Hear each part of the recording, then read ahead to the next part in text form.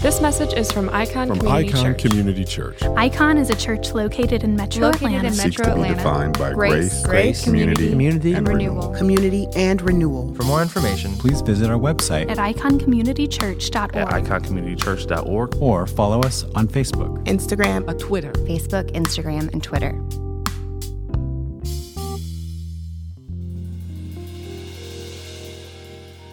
So we're coming close to the end of James. We've got a few more sermons ahead, but as we've been walking through this book, we've been walking through this series that's been titled Faith Works. And the ultimate reason why we chose that name is because we're really trying to identify all the ways that James is showing us that our faith should be informing the way we live. Our faith should be informing the way we manifest what it is we say we believe. We've seen all the ways that James has been giving kind of little, almost miniature TED Talks on multiple subjects about what it means to live as a follower of Jesus. He's talked to us about what it means to control our tongue, to speak in a way that shows that we walk with Jesus. He's been showing us all the ways we need to watch the way we do what we do, watch the way that we talk with each other, watch the way that we love or the ways that we fail to love each other. Most of these chapters have really been pointing out the ways in which we are prone to be self-absorbed. That's why last week's sermon, we talked about the ways in which we can be so focused on our own ambition and our selfish ambition and how that leads to conflict and quarrels and war, ultimately. We've looked at so many different ways James has shown us that we oftentimes are our greatest enemy because our own selfishness and our own self-absorption leads us to sin against ourselves, against each other, and against God. And so our text today does not make any exception. It walks through the same kind of principle, but it goes a little bit deeper. James is walking us through, again, just this very sinful nature of our hearts. But he's going to hit on something that on the surface of it doesn't seem bad at all. He ultimately is pointing out the ways in which our plans and the ways that we make our plans can also be rooted in selfishness. To be more specific, rooted in self-sufficiency, and how our self-sufficiency itself can be sin. He actually refers to it as evil. How do you make your plans? The Bible makes it very clear that we should be wise in the way that we make our plans, right? The Bible makes it clear that it's nothing wrong with making plans. Planning isn't bad. Remember Proverbs 6, go to the ant, O sluggard, consider her ways and be wise. Without having any chief, officer, or ruler, she prepares her bread in summer and gathers her food in harvest. Later in Proverbs 30, the ants are a people not strong, yet they provide their food in the summer. Nothing wrong with planning. The question is, in whom do we trust most when we plan? In whom do we place our greatest trust and confidence when we plan? James is going to show us here what happens when during our planning, we have misplaced sovereignty. See, you're only operating in one of two buckets, misplaced sovereignty or properly placed sovereignty.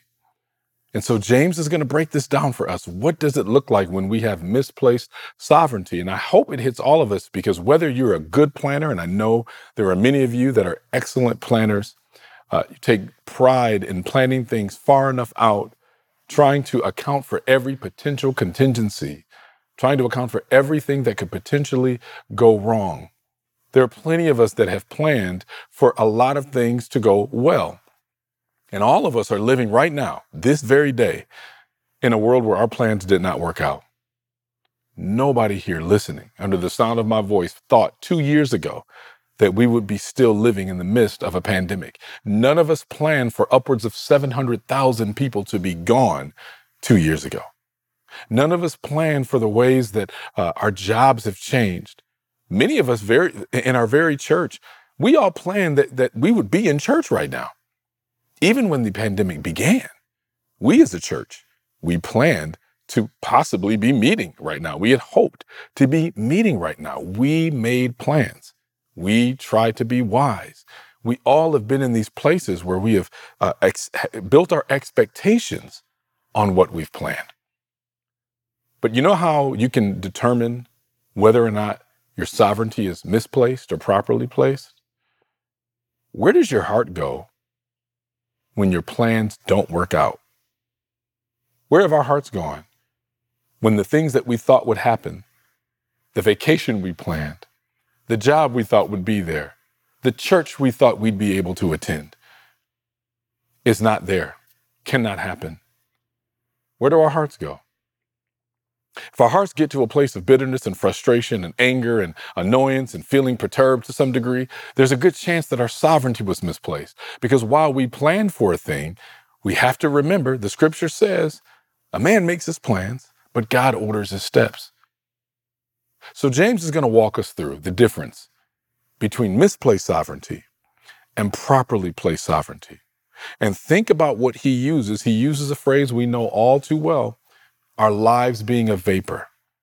So remember this. This is a small passage of scripture with a very large truth. And we need it more now than ever because all of us are living in a world with broken plans and we're struggling. And some of us may even be in a place where a lot of our plans have worked out, which means we might even trust in our planning even more than we trust in God. In either case, self-sufficiency is at the root of our sin, is at the root of our idolatry in the way that we plan. And what James is saying is if we're following Jesus and faith is really being mature in you, is being matured in you, then it will show itself, it will manifest itself in the way that we plan. Let's read James chapter 4, verses 13 through 17. Come now, you who say today or tomorrow, we will travel to such and such a city and spend a year there and do business and make a profit. Yet you do not know what tomorrow will bring, what your life will be. For you're like a vapor that appears for a little while, then vanishes. Instead, you should say, if the Lord wills, we will live and do this or that. But as it is, you boast in your arrogance. All such boasting is evil. So it is sin to know the good and yet not do it. This is the word of the Lord. Thanks be to God. This subject is so relevant, as we said, for us today, because we all make plans one way or another. And we've already shown nothing wrong with making plans, right? We make plans for college. We make plans for jobs. We make plans for marriage. We make plans for a family. We make plans for a vacation. We make plans for a retirement. And again, making plans isn't wrong. We see that, right? If you remember Paul's missionary journeys as he was traveling much of the known world, planting churches and spreading the gospel, he made plans with regards to his travels. When you look through the book of Acts, you see him constantly saying, I'm planning to come here. If the Lord wills, I'm going to go there. In fact, making plans and setting goals, that's a key to being successful in any venture that we undertake in life. So making plans isn't bad. And many times we fail to make plans because maybe we have an idol of comfort, and that's a whole other issue. So it's important to make plans, and it's godly to make plans. But there's a right way to plan, and there's a wrong way to plan. And James discusses both of them. So when you look at, when we think about what it means, what the right way to make plans, how that should look, right? How do we make plans rightly? And really, James couches that in whether or not we're submitting to God's will. In other words, we can make our plans, but we should make them contingent on God's approval. That's one big thing. It's not enough to just say, I'm planning something and I hope God will meet me there. It's more of, I'm planning, these are the plans I'm making, and I hope and I want to make sure that they are in line and in accordance with God's will as revealed to me through his word. That's what Paul did, right? In Acts 18:21, Paul is saying goodbye. He's traveling away from one city in which he had planted a church, and he's meeting folks there, and he uses the phrase God willing. He says in Acts 18:21, but he said farewell and added, I'll come back to you again if God wills. And then he set sail from Ephesus. Very moving scene as he's leaving the Ephesian church. And then in Corinth, you see Paul in 1 Corinthians 16, he says, but he said farewell and added, I'll come back to you again if God wills. You see this happening over and over again. You say it when we see passages like that and we begin to say, well, okay, that's a good example. I should always say if the Lord wills then. That's a common phrase, right? People will often say, I'm going to go see my mom, Lord willing. I'm going to go next year to visit X, Y, and Z, Lord willing. And I grew up in a culture where that was a common thing. That was a normal thing. It was normal to just kind of append that the end of your statement because it just seemed like the more godly thing to say. And we may even mean it. We may think we mean it. We're basically saying it's a humble way to sound like I'm really hoping God will make this happen. But a lot of times it's nothing more than a trite phrase. It's something that we say to appear humble. But James is not really caring about what mantra you use when you're talking about your plans. He's talking about the heart posture you have when you're making your plans. How do you know if you really are living a if the Lord wills kind of life? Because when things don't work out the way you planned, the way you respond will show. When things don't work out the way that you planned, you will know for sure if you were going, if the Lord wills, or if my will. More often than not, when we say, if the Lord will, we're inviting God into what we've already determined should happen. That's really what it is. When I say, if the Lord wills, Lord willing, it's really, if God knows what's right, he'll meet me here. And what James is saying is that is boasting. That's actually not a humble posture. That's not the heart that you should have. That's not a mature faith. And it's shown by the way that you worked your plan. It's if we really want our plans, right, to be godly and successful, then the first thing we do is seek to discern what God's will, what his will is, and then to plan accordingly. And there's some places we can know for sure objectively what God's will is. Right? There's certain things, Scripture makes it clear what God's will is for our lives, the ways that he expects us to comport our lives. Those are things that there's no debating, right? We know that. And then there are other places where it's not as clear. So to the degree that it's possible, here are the things God says he wants us to do, right? He tells us first to understand his will. Ephesians 5:17, he says, so don't be foolish, but understand what the Lord's will is. So there's a degree to which we should be living our lives and saying, Lord, I just want to understand what your will is whenever possible. Colossians 1:9 says, for this reason also, since the day we heard this, we have not stopped praying for you. We are asking that you may be filled with the knowledge of his will and all wisdom and spiritual understanding. So we can pray to understand his will. We can pray to be filled full of the knowledge of his wisdom. Full of what it means to truly kind of be in line with God's will. And then Romans 12:2, do not be conformed to this age, but be transformed by the renewing of your mind so that you may discern what is good, pleasing, and the perfect will of God. So it's not like the will of God is just this completely amorphous thing that kind of evades us. There are things about God's will that are knowable. There are things that we can truly know. And sometimes we may not know exactly what has to happen on one end. We may not know the right path to get to a certain thing, but we will always know the right heart posture. God's will is always very clear on where our heart should be in any and all situations. And so this battle with ourselves, this battle for self-sufficiency truly is a battle of the heart. How do I live in such a way where I am reminded that I'm truly reliant on what God does and not what I do? If I'm a great planner and my plans work out well, that's great. On the back end of that, when a plan works out really, really well and everything kind of worked out the way you planned for it to, look back and go, man, God really worked. And I will say this, but we need to mean it. That had less to do. Yes, I planned and I tried to use wisdom, but it truly was because God was in that this happened. Truly because God willed for this to happen this way. And if it didn't work out a certain way, we still have to have the same thing. God, now, sometimes it didn't work out. We've talked about it in the last sermon. Sometimes things didn't work out because what we were asking for was rooted in our selfish ambition.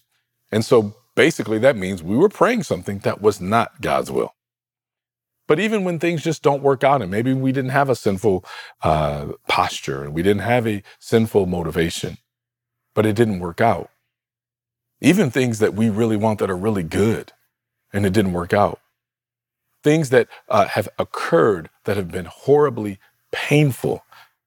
And we're going, Lord, I just want to know what your will is. That's painful.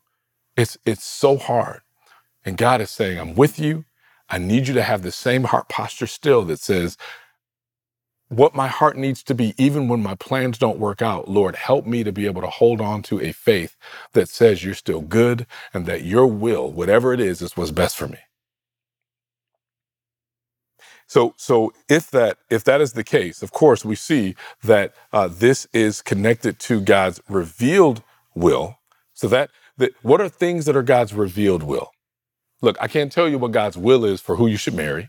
We might be able to say what God's will is for who you shouldn't, depending on certain situations. Can't tell you who God says you should marry. Can't tell you which job you should take. Can definitely tell you certain jobs you probably shouldn't take. Can't tell you which jeans you should wear. I won't even touch any other possibility with that. At the end of the day, the perfect objective will of God is revealed in what is right and what is wrong. And so we can find the things that are right and objectively wrong in the pages of Scripture, the things that God has revealed to us. When we know God's revealed will from walking with him, learning about him, studying his word, then we can act and plan accordingly. I need to say this because there are times where we will plan to do a thing that is completely against the very word of God, completely against the very heart of God. And then we almost it's almost like we're gambling and we go, well, if it worked out, that means God must be in it. And many times we'll take a fatalist approach. If it worked out, that meant it was the right thing. If it didn't work out, that means it was the wrong thing. That's not how God works either. There are plenty of times where what you think is a good thing and it works out ends up hurting you later. There are some times where God allows a thing to happen. Doesn't mean that it's the thing that should happen there it's the thing that was right on your end, but he allows a thing to happen so that the consequences will then in turn grow you in a way that you were not growing before. There are times where certain things might even be allowed, or you might disobediently be successful. And then there are consequences that come that we have to learn from and go, wow, I thought that was God, and maybe God allowed it so that these consequences would happen. And now I've got to figure out what to do with these consequences. But if you have a heart that's not rooted in self-sufficiency, you'll even take the consequences differently. So we know that there are things that God makes clear are right and wrong, things that have been revealed. And so the right way to plan in all those cases is to show our submission to God. And we leave our plans subject to his will. We plan, but we truly leave it subject to his will. And it's like, which means if it doesn't work out, my heart will be here. If it works out, my heart will be here. If it works out, my heart can't be go me. And if it doesn't work out, it can't be poor me. Because ultimately it's got to be all about this is God's will then. All right, Lord, show me what heart I need to have then if it doesn't work out, when it doesn't work out. That's the right way to make plans. Look at what is right and objectively wrong, be able to make plans to ensure that your heart is not rooted on the wrong side of that diagnostic, and then wait and go, okay, Lord, if it works out, great. I know how to worship you there. If it doesn't work out, I know how to still be worshipful. That's how a mature faith works. Now, let's look at how we can make plans wrongly, how we can misplace our sovereignty. We can ignore God's will. To ignore God's will, to ignore God's heart in our planning is really to practice foolishness, to practice folly. Look again at verses 13 through 15. He says, today or tomorrow we will travel to such and such a city, spend a year there and do business and make a profit. Yet you do not know what tomorrow will bring, what your life will be. For you are like a vapor that appears for a little while, then vanishes. Instead, you should say, if the Lord wills, we will live and do this or do that. Look, one of the things that we have known that you should know by now is that life is complex. Life is not easily knowable. The way things work out in life, most of us have made plans to be in a certain place and we're someplace different. Most of us thought life would work out a certain kind of way and it has worked out differently because life is uncertain. Life is complex. There's complexities of time. Okay, when do I do this? Will it happen today? Tomorrow? When? Life is complex in terms of activities, right? The example that James uses here is that of a business person, right? This businessman.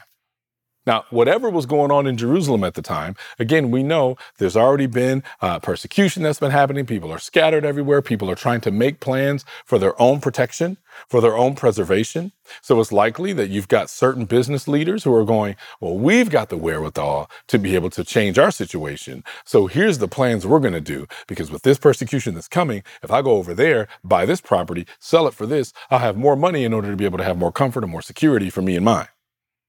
Very likely that was some of the conversations that were going on, given the context and given what we know was happening at the time. And so you've got folks, we have people now, right, who are great business leaders, really wise with business, really wise with their money. And so when issues come up, you've already got a plan. You've got a great retirement. You've got a nest egg. Nothing wrong with that. The question is your sufficiency rooted in that, in your ability to do that? Because here, these folks, they're doing the best they can with what they have. They're saying, hey, persecution's coming. I've got to use the tools that I have in order to make my life better for me and my family. And so they're asking the questions, okay, when should I buy this? Where should I buy this? Should I sell? Should I buy? So many decisions to make. So many mistakes could be made. If it's possible to know God's will on any matter, that would increase the likelihood that our decisions and our plans would be correct. So the complexity is hard. I don't know when, I don't know what, I don't know exactly how to do a thing. And then not only is life complex, but as we said, life is so uncertain. No one has a guarantee of tomorrow, whether there will even be a day or what will happen, right? Only God can bring about what he wills for the future without fail. He's the only one. We think we can bring things about without fail. Only God can guarantee that. So since this is true, we should desire to make plans that are in accordance with his plans. That's it. That's all we can do. And why? Why should we be thinking this? Why should we be like, yes, I've got a track record of really good planning, so I can trust this one now. Problem is, all those times, that was great. Your life didn't vaporize at that point, but it certainly can become a vapor tomorrow. What is he showing you? Life isn't just complex. Life isn't just uncertain. Life is frail. Life is fleeting. Things can turn just like that. All of us know someone or have a relationship with people who have been affected by this coronavirus, this pandemic. I just got a phone call yesterday that a friend of mine that I've known for upwards of 20 years passed away, 45 years old. Here today, gone tomorrow.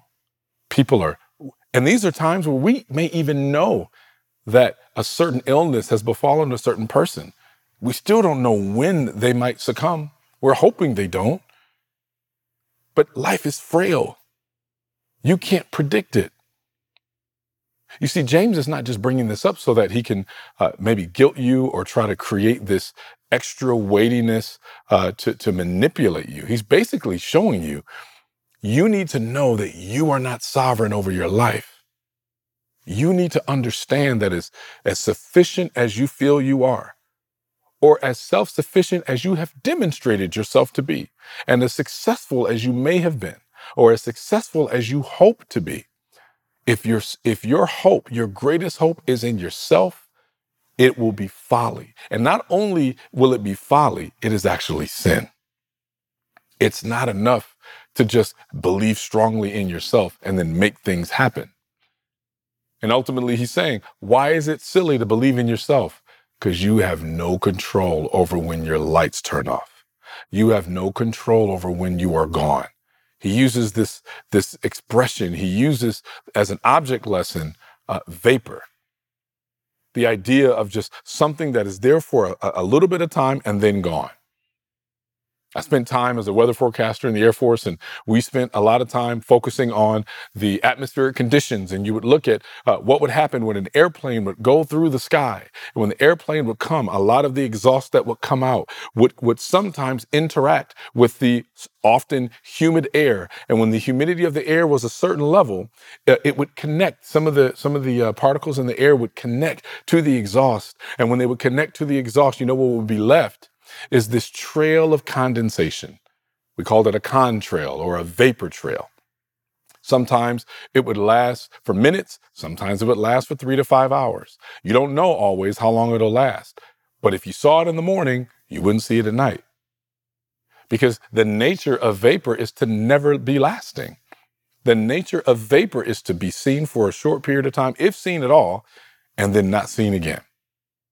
So when you think through why James would bring this up, James is bringing this up, sometimes people use this passage as the ultimate YOLO passage. Life's a vapor. Let me go do what I have to do. Let me go make my life my greatest. Let me go travel the world. Let me create my bucket list. Nothing wrong with wanting to do those things.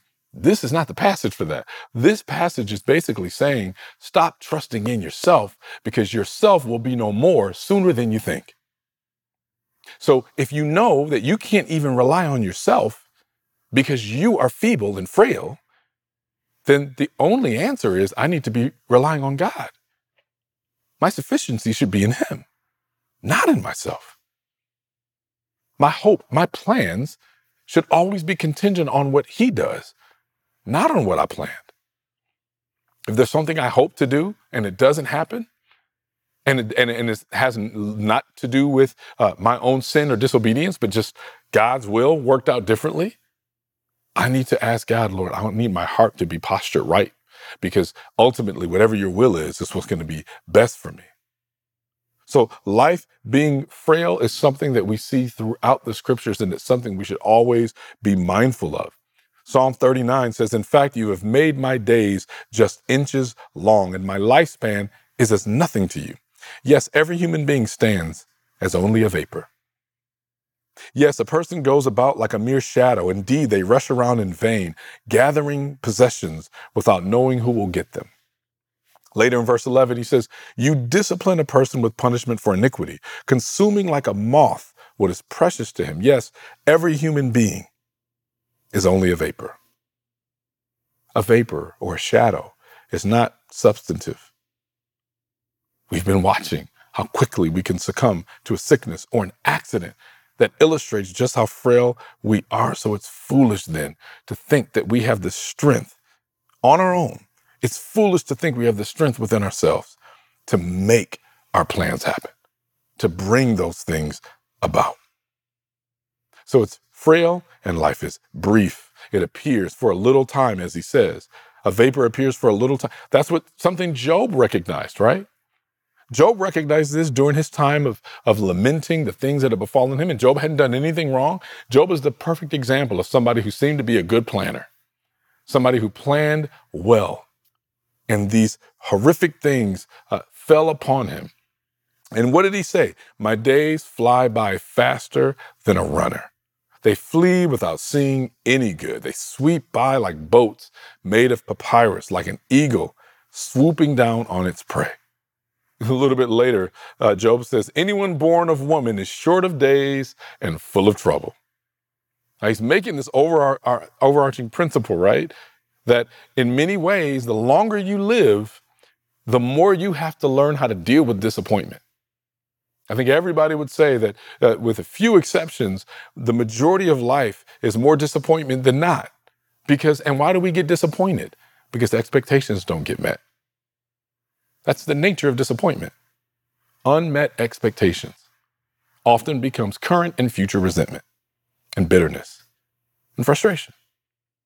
So how do we deal with plans when they don't work out? Well, we have to start with life is complex, life is hard, life is difficult to figure out, it's uncertain, it's frail, it's quick. So I can't really trust much of even what I do. I need to trust in the one that holds me. I need to trust in the one who is fully sufficient. So if we plan based on our own sufficiency, that's what James says is arrogance. That's what James says is boasting, this boastful arrogance, this braggadocio is kind of what this Greek word really kind of points to, this full of self. And you don't have to say you're full of yourself, but you can function in that way. You look at the things that you've accomplished, you look at the things that have happened because of your hard work, and you might be happy that it happened, but there's a degree of pride like, I did this. I like to appear humble, so I'll tell everybody, man, God has been good to me. But truly, I did this. That is the boastful arrogance. And that seems to be what was on display here in Jerusalem with this early church. Again, people are really worried about what's coming next. People are worried about what kind of persecution's coming. So you've got certain people that are going, I'm not worried about persecution. I got this. I'm a businessman. I make things happen. I know how to avoid problems. I can't speak for you guys, but I know I'm going to be okay and my family's going to be okay. That seems to be the kind of arrogance that was on display here. And it makes sense. This is who we would be. So to plan this way is boastful. To plan without taking into consideration God's will is to set ourselves up to be above God himself. We exalt ourselves beyond God when we think we can handle things on our own. And anytime you plan this way, it's sin. Verse 16 and 17, what does he say? He says, but as it is, you boast in your arrogance. All such boasting is evil. So it is sin to know the good and yet not do it. It's sin. Why? Because it involves arrogance. It involves boasting. It involves exalting ourselves above God. Our sufficiency is greater than God's sufficiency. That is evil. And it's sin because James is really showing them, you should know better. We should know better. We claim, again, this is faith works, right? A faith that is true, a faith that is mature should work in this way.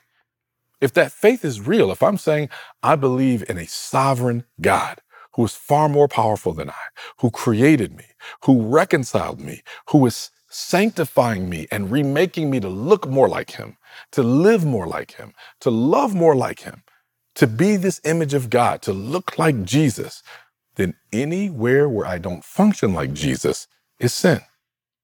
So if I am focusing on my own will and I'm focusing on my own sufficiency, I'm not looking like Jesus, which means I am in sin. We should know better because we know one who is better. We should know better because we follow one who is shown better. We know what is good. To plan with God's will in mind. That's why I believe Jesus allowed for the writers to record the time when he's praying right before he's going to be arrested and crucified. Lord, if it be possible, let this cup be removed from me. Nevertheless, not my will, but your will. What was he modeling for us? Showing us that ultimately our sufficiency can't be in our ability to evade problems or to evade potential damage. Our ultimate sufficiency has to be in what God's will is. Because at the end of the day, we say whatever God's will is best. Whatever God's will is right. Whatever God's will is good. And to do anything else is sin. So how do we make our plans? Let's go back. If we plan without considering the will of God, we're foolish, we're arrogant, and we're sinful. And again, when we say planning with the will of God, that doesn't mean I'm planning knowing everything that God wants. It simply means I'm planning this knowing that God is fully in control, which means if my plans work out, praise be to God. If my plans don't work out, praise be to God, because God is still sovereign. I need to make sure that my sovereignty is not misplaced in myself. It must be fully placed in God. Second, if we make our plans subject to the approval of God, then we're wise, we're submissive, and righteous in God's sight. In other words, it's not going, I do things so God can say yay, but I do things because I want to continue to please him. I want my heart posture to be pleasing. This is why it's dangerous for those of us who have been successful in a lot of our endeavors.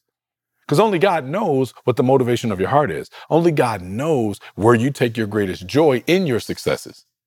If I'm taking joy in my good planning, it will certainly be an idol. And you know who will know if you have these issues of idolatry around planning? People around you.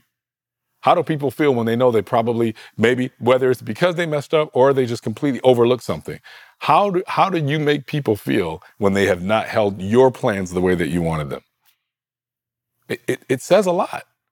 Again, nothing wrong with holding people accountable, but there can be an extra level where people now feel like that who they are as a person, how you esteem people based on these things are rooted in your idolatry, are rooted in how highly you hold your ability to plan and maybe their lack thereof. Or on the other hand, you might be someone who struggles with planning. And you struggle with either because of laziness or because it's just not your wheelhouse. And so you start to really, when things don't work out, you just are beating yourself up and you're coming down so hard.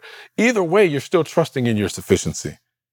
So we need to make our plans, the way we plan in such a way where God would say, that looks like me. Your heart is in line with mine. And then if we endeavor to plan as much as we can within the framework of God's revealed will, right and wrong, then we will increase the likelihood, not necessarily of it being successful all the time, but ensuring that our heart is always aligned rightly. Where we place our sovereignty is always aligned rightly. And then as a secondary point that James brings up, remember the reasons why we rest in God's sufficiency is because we know that we are fleeting. We are feeble. Life is over so quickly. Life is a vapor. And so we need to make sure that in understanding God is God and I am not. God is powerful. I am not. God knows everything. I do not. God has all power. I do not. And so when I make plans, that needs to be always what kind of resonates. That has to be the heart posture. Because however great I think I am, however great my resume is, 300 years from now, most likely, no one will remember. Some of you know that I used to really enjoy going for walks through cemeteries. I know it sounds weird and dark and crazy, but there's something sobering about remembering, like walking through cemeteries, people buried in the 1800s. And many of those cemeteries, there's just nothing there. There probably was a time when people would be leaving flowers, maybe decades, where people could remember those folks. It's possible maybe even into 50 or 60 years, but eventually those graves, flowers stop getting left. There's no more defining, discernible markers there. Some of the graves get overgrown, can't even see who was there anymore. Starts to look like an unmarked grave. Why? Because over time, we get forgotten. All the great things, outside of a few exceptions, all the things that we've done, they get forgotten. This isn't to be a downer. This is to remember the scope of life, the scope of whatever it is you're working on. It has a shelf life. But God's love, God's mercy, God's heart has no shelf life. It's the only plan that is actually eternal. So that's where we place our hope. That's where we place our sufficiency. That's the heart we have when we plan. I can't tell you that's what all successful planning will look like, but I can tell you that's what a successful life will look like. That's the God that loves us. And to ignore that is folly in view of life's uncertainty, frailty, and brevity. So may we be a people that is so rooted in God's heart and God's will that the way we plan reflects that. Think about the things that maybe you're frustrated about right now, about plans not working out. Things that you thought there are some things you might think should be working out right now, and they're not. Where is your heart in that? I can't tell you if you're right or wrong on that, but where is your heart in the midst of it? Is your heart posture one that is like, Lord, I might feel like this thing should be there, but you are sovereign. And so I'm going to make sure my heart is rooted in your sufficiency and not mine, because I might even be thinking, if it were me, I would do this. That isn't always working in God's sufficiency either. So may we be a people that is so overwhelmed by pursuing God's will, God's heart, the things that are right and wrong, and the right heart postures. Because then and only then will we find true, successful living. That's a faith that works.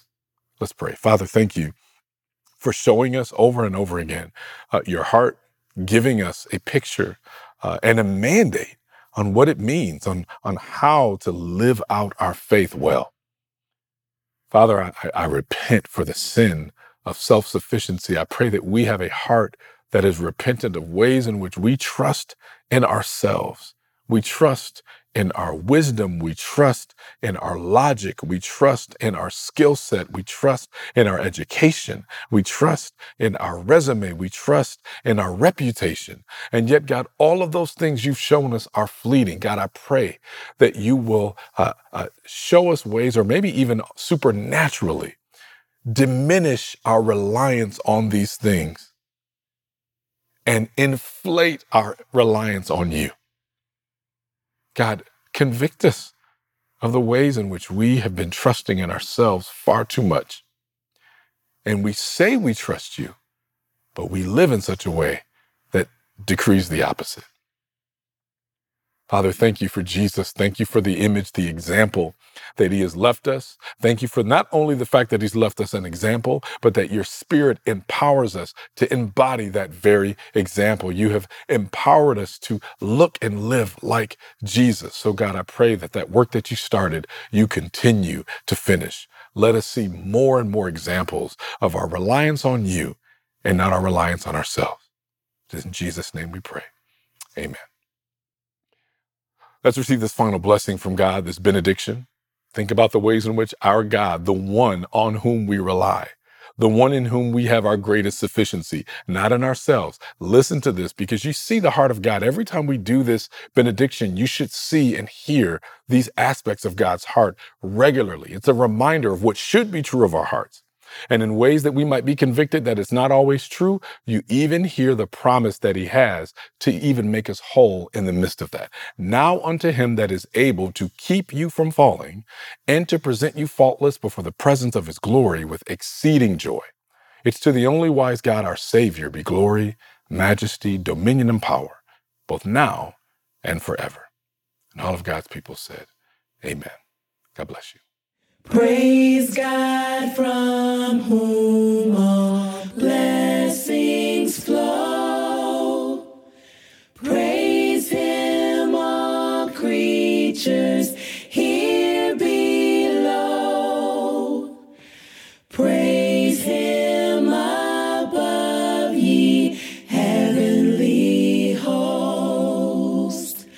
Praise Father, Son, and Holy Ghost. Amen.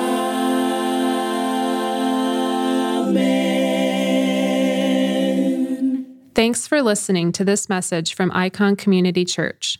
Please visit us online at iconcommunitychurch.org or follow us on Facebook, Instagram, and Twitter.